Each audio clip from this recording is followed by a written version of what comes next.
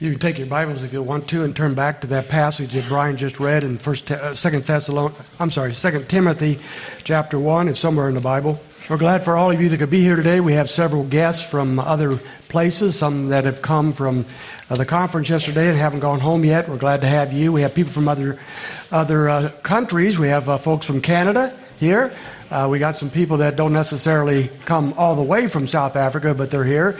And of course, we have Phillips is here with us today. Tom and Lisa are missionaries to Mongolia. So they're here. Good to see them. We'll get to be with them a little later on as a church, and we're so grateful to have them. We even have people here from Chatham. So they've come from everywhere to be here today. So grateful you're here. For those that have been with us the last few weeks, we've been going through a short series on what every Christian needs to know about certain things. We're banking off of a survey done by Lifeway and Ligonier. They do every other year. It's called the State of Theology Survey. In 2022, came out just a month or two ago, and the survey revealed some very startling results that we're looking at. We found that Americans in general, and even many evangelicals, have virtually no concept of the basic theology, the basic truths of Christianity, the very fundamentals that you have to know.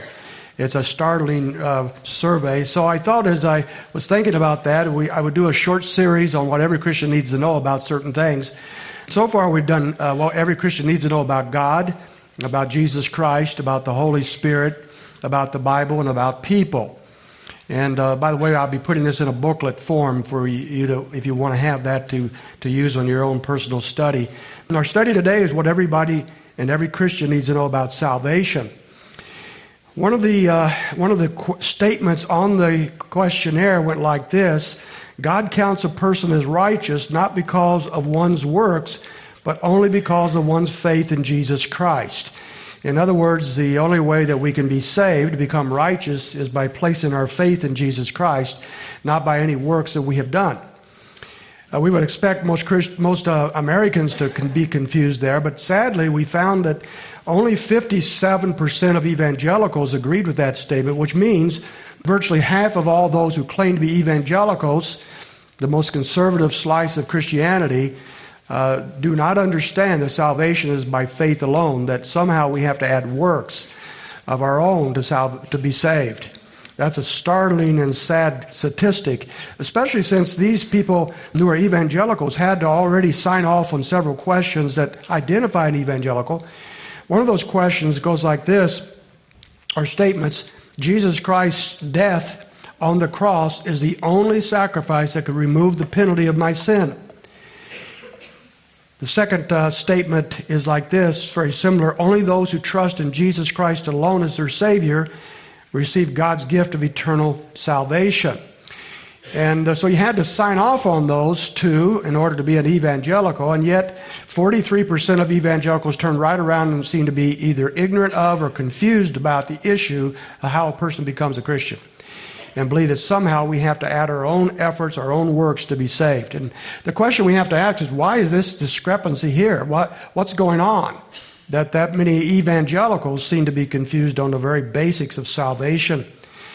And that has to go back to either bad teaching in the churches that people are going to, or perhaps that people are not listening when the gospel is being presented. If I were to ask you here in a church like this, where we talk about the gospel all the time, if I were to ask you to write down on a piece of paper, maybe you got the notes coming in or whatever, if I gave you 2 minutes to write down how you could tell somebody how to become a Christian, could you do it?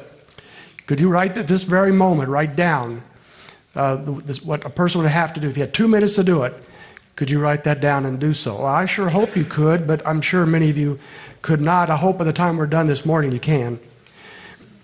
The only reason why somebody might not be able to do that if you come to our church regularly is because you're not listening. I do what I call expository preaching, which means I take a text of Scripture and I explain that text and help you apply that text. But you also have to have expository listeners, and I actually have a book called Expository Listening. I've taught it here before. Nobody listened to it, but I have it. But we're not good listeners. Most of us are simply not good listeners. We're so distracted by so many things in life, we just don't listen very well. And we can hear the truth over and over and over and simply miss it.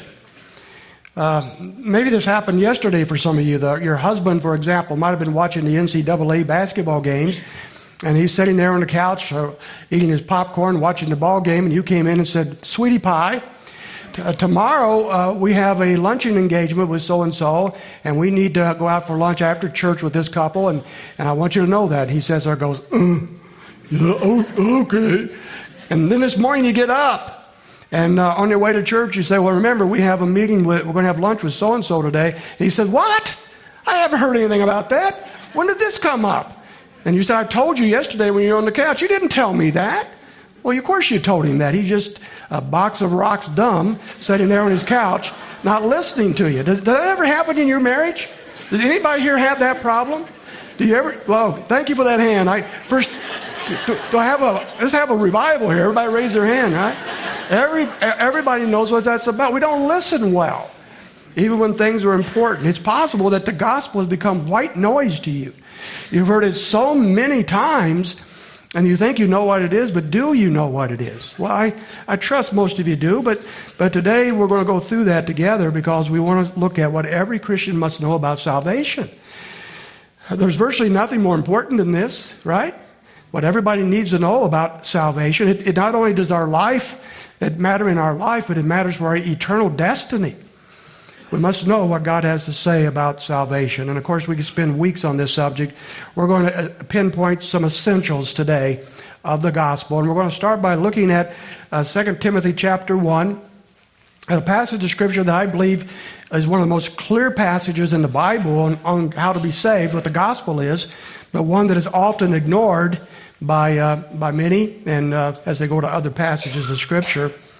So we're going to look at this. In verse 8 it says, "Therefore, chapter 1, verse 8, do not be ashamed of the testimony of our Lord or of me, his prisoner, but join with me in suffering for the gospel according to the power of God." So he wants to talk about the gospel, the good news of our salvation, and then he jumps into what that really means, and that's where we want to go here for the next few minutes. And so as he talks to Timothy, he's going to give us two accomplishments by Christ on our behalf that define the gospel. Two accomplishments on our behalf. Number one, verse 9, who has saved us. Let's just stop right there. He has saved us. That implies if we need to be saved, that implies we need to be rescued from something. Last week we saw why we need to be rescued. We looked at people. We looked at our ruined nature, or the fact that sin has ruined us. Sin has corrupted us. We are dead in our sins and our trespasses. We have no hope in and of ourselves for anything but eternal damnation and judgment. And so we are in desperate strait. We are dead in sin, and therefore that is why we need to be rescued. But most people in this world, and probably some of you in this room today, do not believe you need to be rescued from anything. You're kind of like the people when the hurricanes come in from Florida, and the officials say, "You need to evacuate, get out of here." And some people say, "We're not going anywhere. We're going to tough it out. We're going to stay right in our house. We'll be okay." And then 2 days later, when the flood waters are surrounding their house and they're up on top of the roof, suddenly they say, "I need to be rescued." And they call for the rescue squads to save their lives. It's not until they recognize their peril, their horrible situation, the fact that they're going to die if somebody doesn't rescue them, that they finally reach out. And that's exactly what goes on spiritually in the lives of people. Most people do not realize they need to be rescued from anything. And if you mention that you need to be saved, they say, "Saved from what?" Okay? And if I do need to be rescued or saved, I'll do it myself. And that's the great problem that people have. They do not see the need of rescue. They do not see their lost condition. They do not see they're ruined by sin. They do not see they're in judgment, under the judgment of God. They do not see their deadness in sin. They're doing just fine the way they are. Maybe on their deathbed they'll mumble some prayer and hopefully get into heaven. Folks, that's not the gospel. And so we need to look very carefully at what he means here. But never take for granted, my friends, that the Lord has delivered you from the most awful perils possible, the greatest ruin possible, and has given you the greatest of all blessings and gifts. That's what the gospel is about. Do you ever feel this way? Once in a while, I can't live like this very long because I can't stand it, but once in a while I'm reading something or I'm watching something or involved in somebody's life, and I see their lives just ruined, just wrecked by sin. The choices they have made has just devastated everything about them. And if they're not saved, they're going to hell to boot. And I look at these folks and I'm looking at their lives and the misery that they've caused themselves, the sin that's in their lives causing this misery. And I think about them, and sometimes I just get kind of emotional. I say to myself, you don't have to live this way. This does not have to be true of your life. Jesus Christ came to set you free from sin. He came to give you eternal life. And I even think about that in many Christians. We know Christ, we're saved, but we're not living out the gospel. We're not living out this gift of life that God has given us, and our lives are a mess as a result. It's heartbreaking, isn't it? To think what the Lord has provided for us and how many people reject it or ignore it and live as if it isn't true. And sadly, many Christians are saved, but don't live as if they're saved. And that is not what the Lord has come to do for us. Salvation, it's God's rescue plan. And he says here, and he called us with a holy calling. That means the one who called us to himself is holy, and that means we're called to a holy life. Look, this verse tells us, this little phrase tells us that you would never have come to Jesus Christ if he had not called you and drawn you to himself. Why? Because you were dead in sin. Because you're blinded to the things of God, because you have no interest really in God, and because of what we saw last week in Romans chapter 3, verse 11, that no one seeks for God. We sure think we do. A lot of people do, but they don't, according to Scripture. They don't seek for God, and so unless God reaches out and draws us to him, no one ever comes to Jesus Christ. And so it's a holy calling. The Holy One has called us, but he called us to a holy life. The Christianity, salvation, is not simply a get-out-of-jail-free card. It is a life. It's a life of holiness. He's called us to reflect the very glory of himself and in what he's done in our lives. It's a holy calling. He moves on here and talks about this holy calling, this radical life, and he begins to mention 4 theological truths that we need to get here. And the last time I preached on this passage of Scripture, I mentioned that it's kind of like 4 buttons on your shirt. You know how you men are? You button the wrong button and the shirt is crooked, and you refuse to admit it. Your wife says your shirt is crooked. No, it's not. It's doing just fine. It's not until we recognize that we need to realign those buttons that we now have a shirt that actually fits. Women never do that, by the way, but men will. It's a strange phenomenon of that species. So here's 4 theological buttons. You must line up if you are to understand what the Lord has done for you in salvation. Number 1, salvation is devoid of any human merit. In verse 9 he goes on, but he says, not according to our works. Every line in this verse is imperative. It's important. It's essential. And he says, not according to our works. The average professing Christian believes that salvation is on the basis of what Christ has done plus what I've added to it myself. And even according to this survey, 43% of evangelicals are confused about this or don't understand that. When I ask people, people come to me and they say, I want to join the church, they say. And I sit down and I start talking to them. I said, tell me here, why would you say you're a Christian? On what basis do you say you're a Christian? Sometimes people will start out this way, and immediately my heart sinks because they say, I'm a Christian because I am a very good person. I do very good things. I go to church. I'm moral. I'm kind. I don't cheat. I'm just a really good. Plus, I was baptized several years ago somewhere, or I went up forward at VBS or camp when I was 6 or 7 years old. That's how I know I'm a Christian. And immediately I know I've got work to do. I've got to talk to them about what it really means to be a Christian. None of those things make us a Christian. Those are efforts, those are works that should come perhaps following our salvation, but they do not save us. None of those things save us. What saves us? He says, no works whatsoever. The gospel message is that God saves us apart from any effort of our own. When Martin Luther was asked, what do you contribute to your salvation? He said, I contribute sin. That's it. I contribute sin, and God has to forgive me of that sin. There's nothing I can do to contribute to my own salvation. Until you understand that your salvation is without any merit of your own, you are missing out on the two basic fundamentals of salvation, the first two elements, that you're hopelessly lost in sin and that you can do nothing about it. You can do absolutely nothing about it. Salvation is a gift by God that He grants us, He gives us. Here's a second theological button you need to line up. It's according to God's purpose. It says in verse 9, according to His purpose. That means that God has always had a plan all the way back to eternity past to save us from our sins.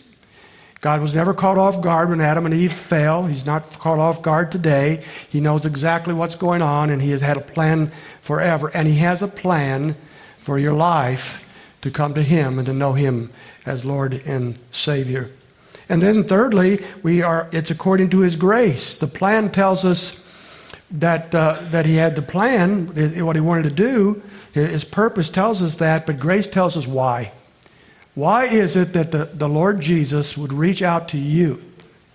What do you think He gained by saving you? Do you think you're a special prize to God?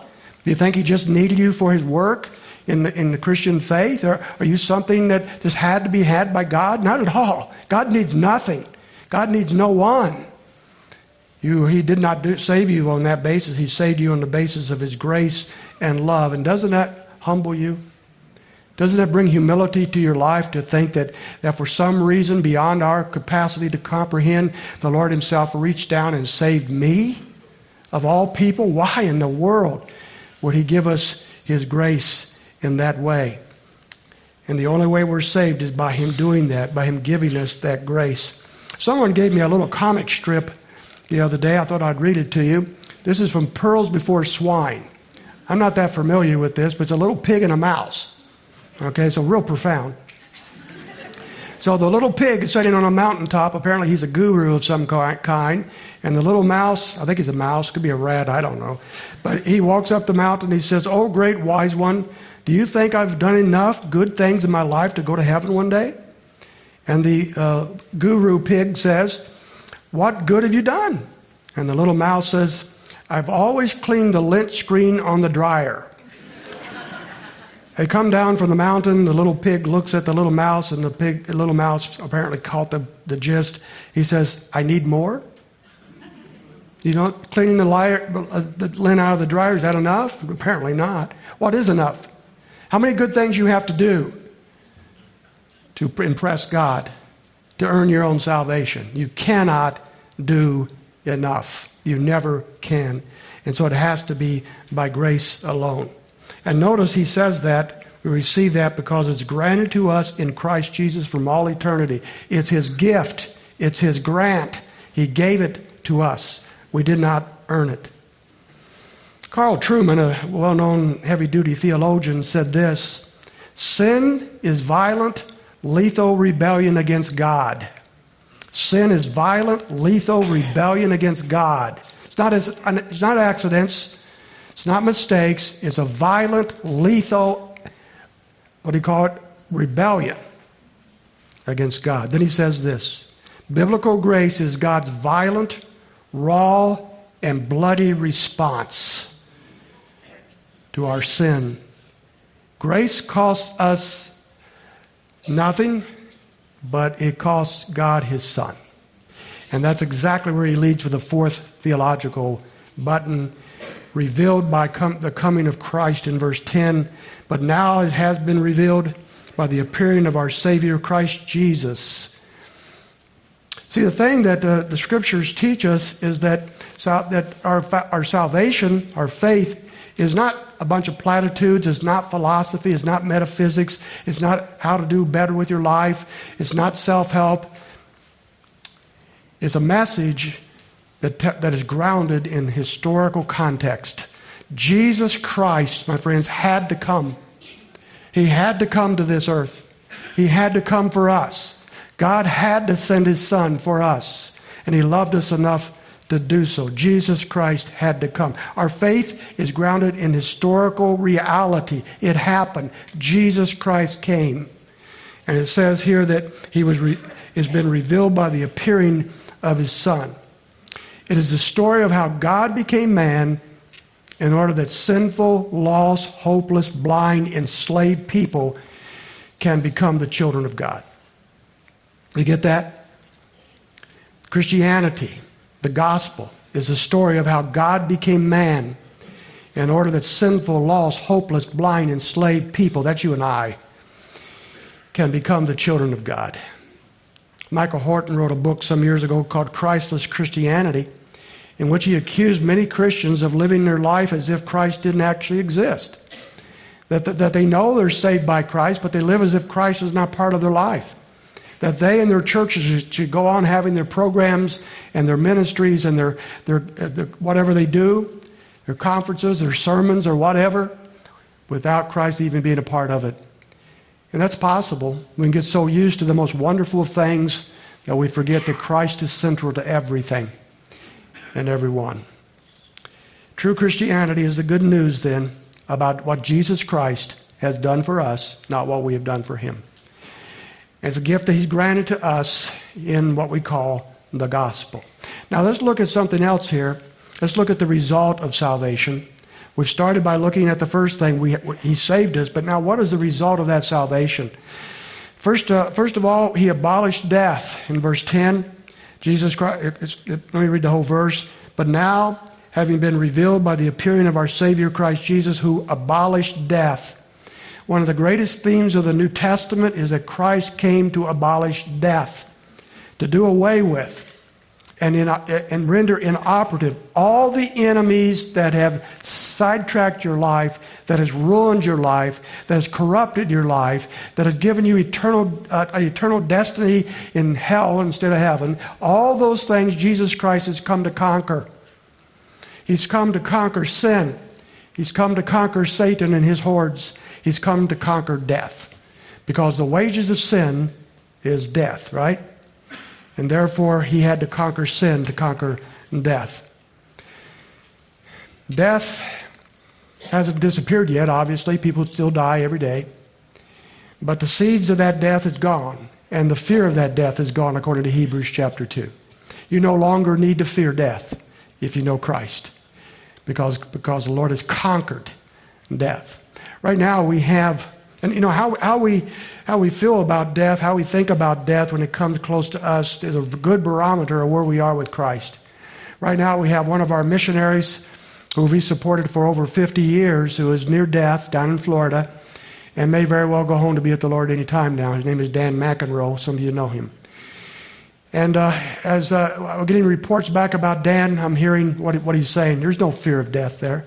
There's no concern on his part of what will happen when he dies. He's ready, he says. I want to go home to see my Savior.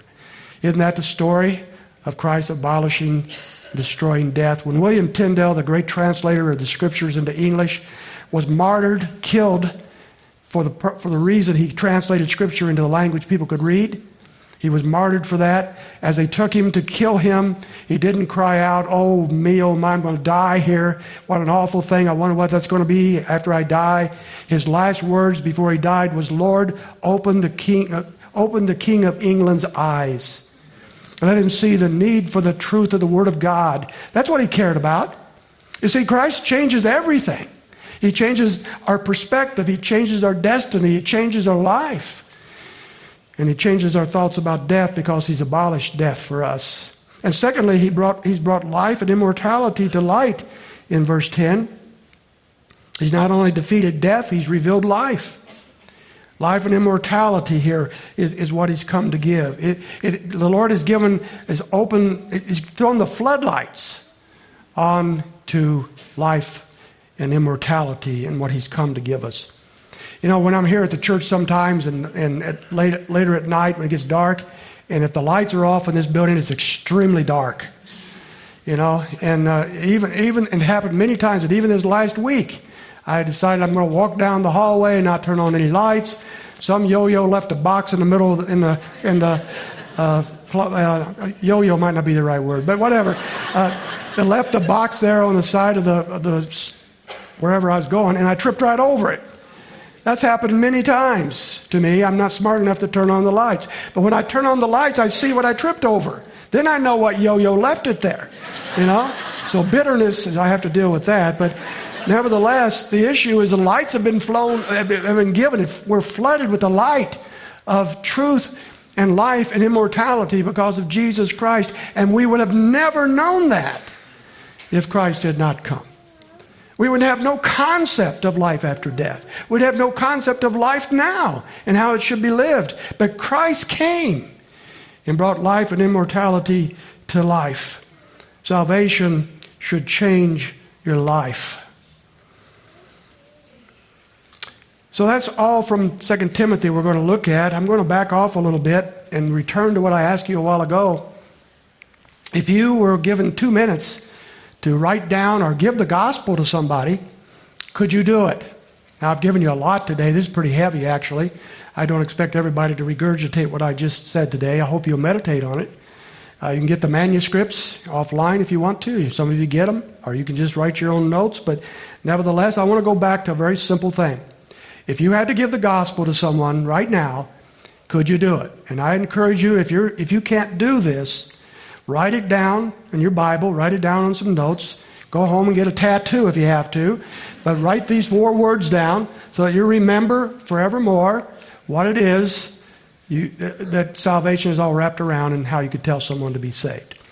First of all, the first word we're going to give you is the word God. The word God. Isaiah chapter 6, verse 3, the angels are worshiping the Lord, and it says in that passage, and one called out to another and said, Holy, holy, holy is the Lord of hosts, and the whole earth is full of his glory. And then in 1 Corinthians chapter 10, 31, it says, whether then you eat or drink or whatever you do all to the glory of God. The gospel starts not with us, but with him. He is holy. He is awesome. His glory is what matters. The angels themselves cry out night and day about the glory and the majesty and the holiness of God. And you and I, our lives are to reflect that glory. That's why he saves us, to reflect his glory to the world around us. And so we start with who God is. Secondly is mankind. We as, or you could put in our word sinner if you want to, that we have rebelled against a holy God by sinning against him, that awful sin that we just mentioned. Romans 3:23 says it well, for all have sinned and fall short of the glory of God. That's about as clear as it can get, isn't it? Everybody has sinned. We have all fallen short of the glory of God, every one of us. And therefore, because we worship a holy God, and we are sinful people, we could never be in right relationship with God left to ourselves. It's not possible.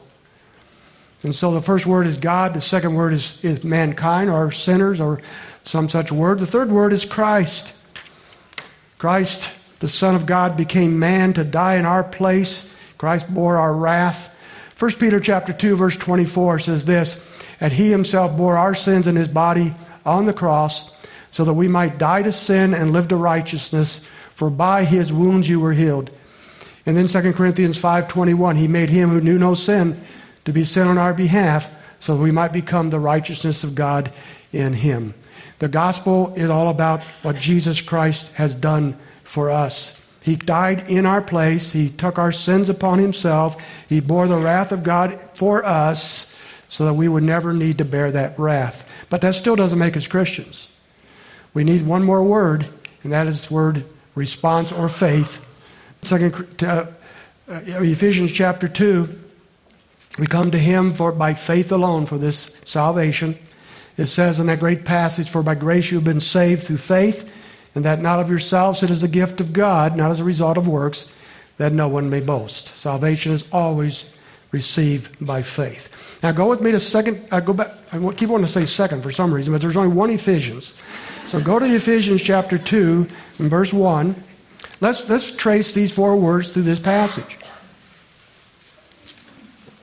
In one of the greatest chapters in all the Bible concerning the gospel, we have these exact 4 words really traced out for us. And if you were talking to someone about Christ and they were interested and you had some extra time to sit there and talk about these things, you might take them right through this passage. Notice the 4 words. They're not in the exact same order, but they're all there. In this passage, it starts with man. And it says in chapter 2, verse 1, "And you were dead in your trespasses and sins, in which you formerly walked according to the course of this world, according to the prince of the power of the air, of the spirit that is now working in the sons of disobedience. Among them you too all formerly lived in the lust of our flesh, indulging the desires of the flesh and of the mind, and were by nature children of wrath, even as the rest." Notice the hopeless situation of humanity in this passage of Scripture. We're lost in sin. We're dead in sin. Even that. We're walking according to the course of this world. We're walking under the power of the devil himself and the spirit that works among them. We are living under the mastery of our own lust and desires. We're hopeless, folks. We're by nature the children of wrath. Wow. It doesn't get any uglier than that. This takes us to the very depths, the very pits of our lost condition. As clearly as any place in the Bible. It's a great place to start. If you think that you can be this person, identified in these 3 verses, this describes you, and yet somehow you can work your way to salvation, you need to read it again. It's nonsense. It's impossible. That leads us to the second word, which is God. In those famous words, but God. See, you're lost and hopeless. But God, being rich in mercy, because of his great love with which he loved us, even when we were dead in transgressions, made us alive together with Christ. By grace you have been saved. It's all about what God has done. He's shown us his mercy. He's taken these hopeless, sinful people, dead in their sins, and he's had mercied them.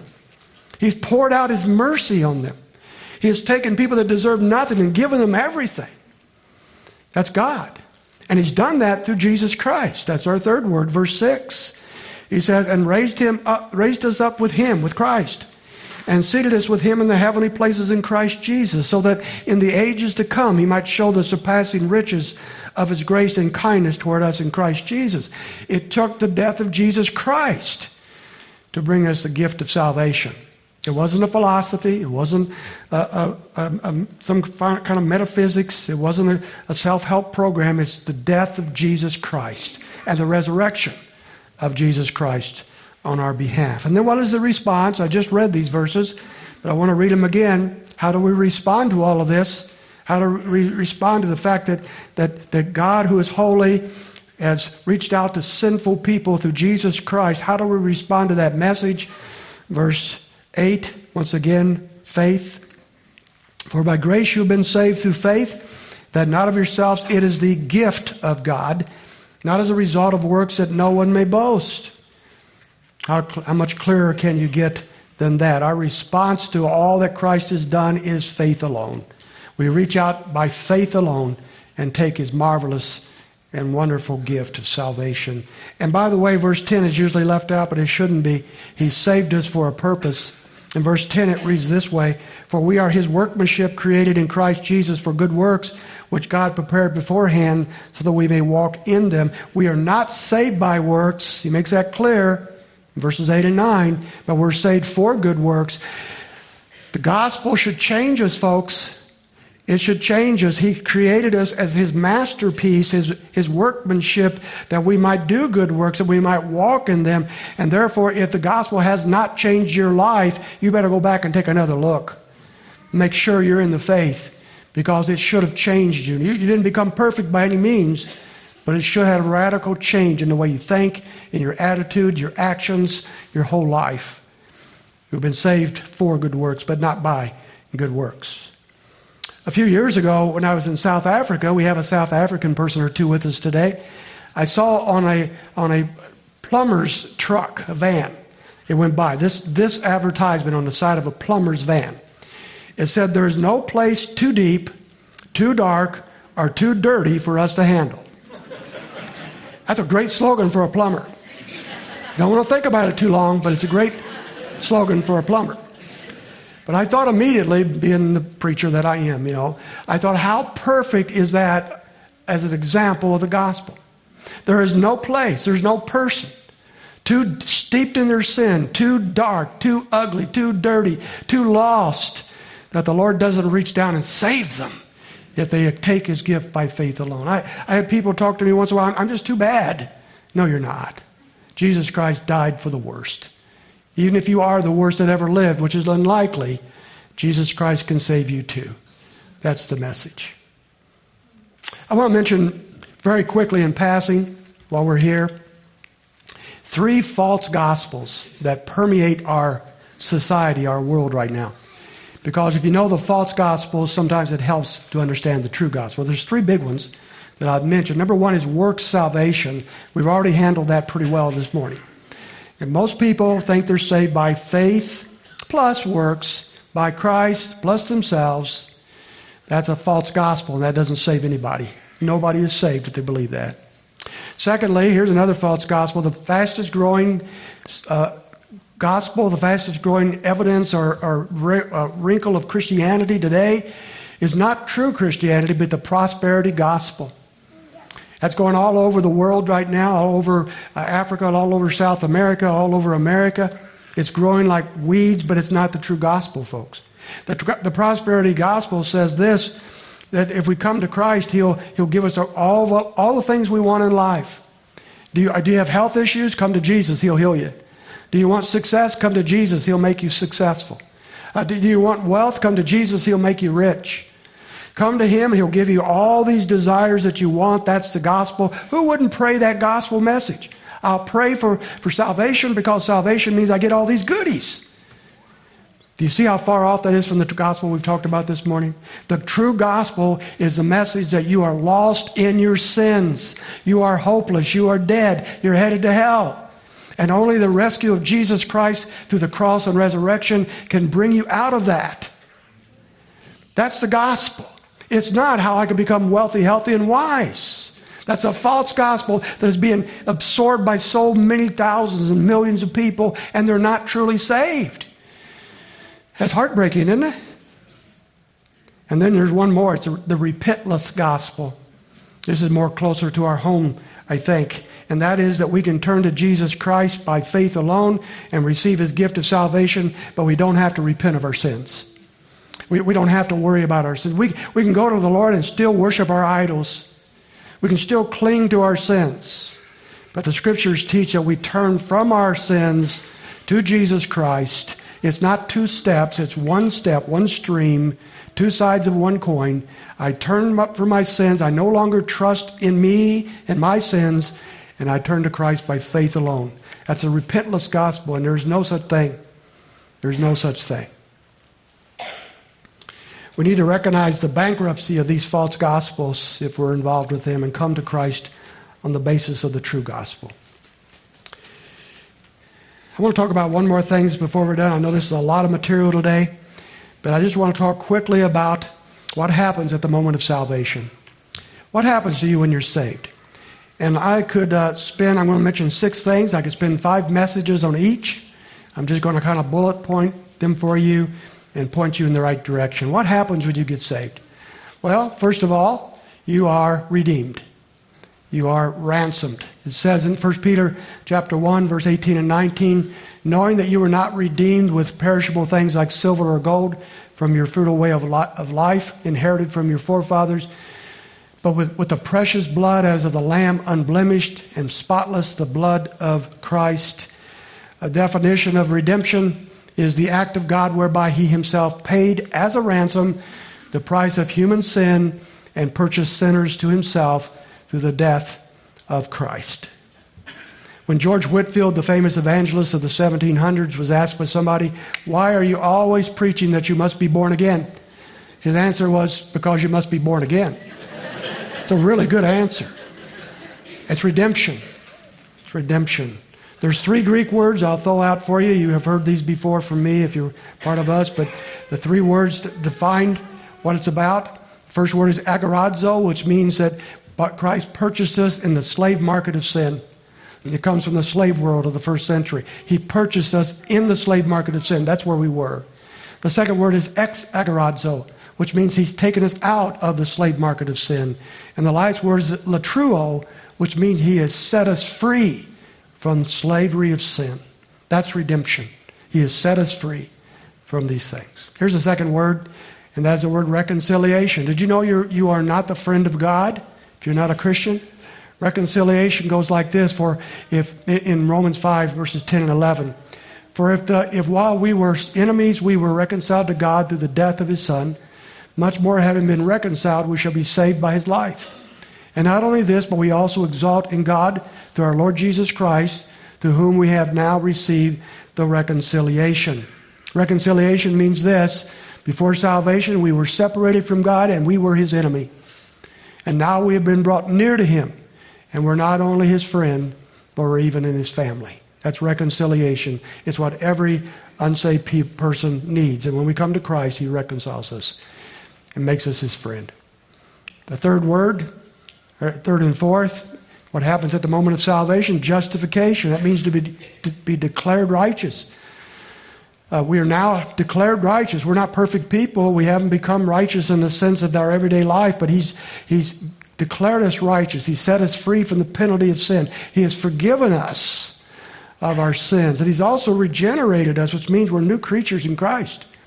That's why if you're a Christian, things should be different about you. You're not what you used to be. You've been given a new nature. You are new people in Christ. You have been regenerated. And then the fifth one is a heavenly citizenship. Philippians 3:20 says, for our citizenship is in heaven, from which we also eagerly wait for a Savior, the Lord Jesus Christ. And finally, we have one place too far. Uh-oh. Okay, and can it be? I'll sing that for you.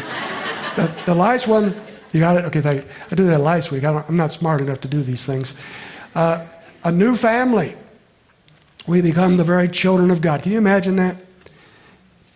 1 John 1:12, but as many as received him, to them he gave the right to become the children of God, even to those who believe in his name. What a blessing. What a thing. The great songwriter and pastor of an earlier generation, the writer of Amazing Grace, John Newton, said at the end of his life, after serving the Lord for many, many years, many decades, and he was at the stage of pretty close to death, and he said these famous words. He said, my memory is nearly gone, but I remember two things: that I am a great sinner and that Christ is a great Savior. That summarizes it very, very well. Folks, as we close our service, if you don't know for sure that you are a Christian on the basis of the gospel we've explained today, please don't go home without talking to myself or one of our leaders about Jesus Christ and how you can know personally that Christ is your Savior. Join me in prayer. Father, we thank you now for this passage of Scripture and these different things we've looked at today. We thank you for all that we have in Christ, for this gospel that we talk about all the time, but sometimes it's almost white noise to us. May that not be the case today, Lord. May we fall in love with the Lord Jesus Christ. May we come to you, Lord, today if we don't know you. And those that do know you, Lord, may we go home enthused, excited about what you have provided for us in the Lord Jesus Christ. What a wonderful thing you've done, Lord. How we bless you. In Jesus' name, amen.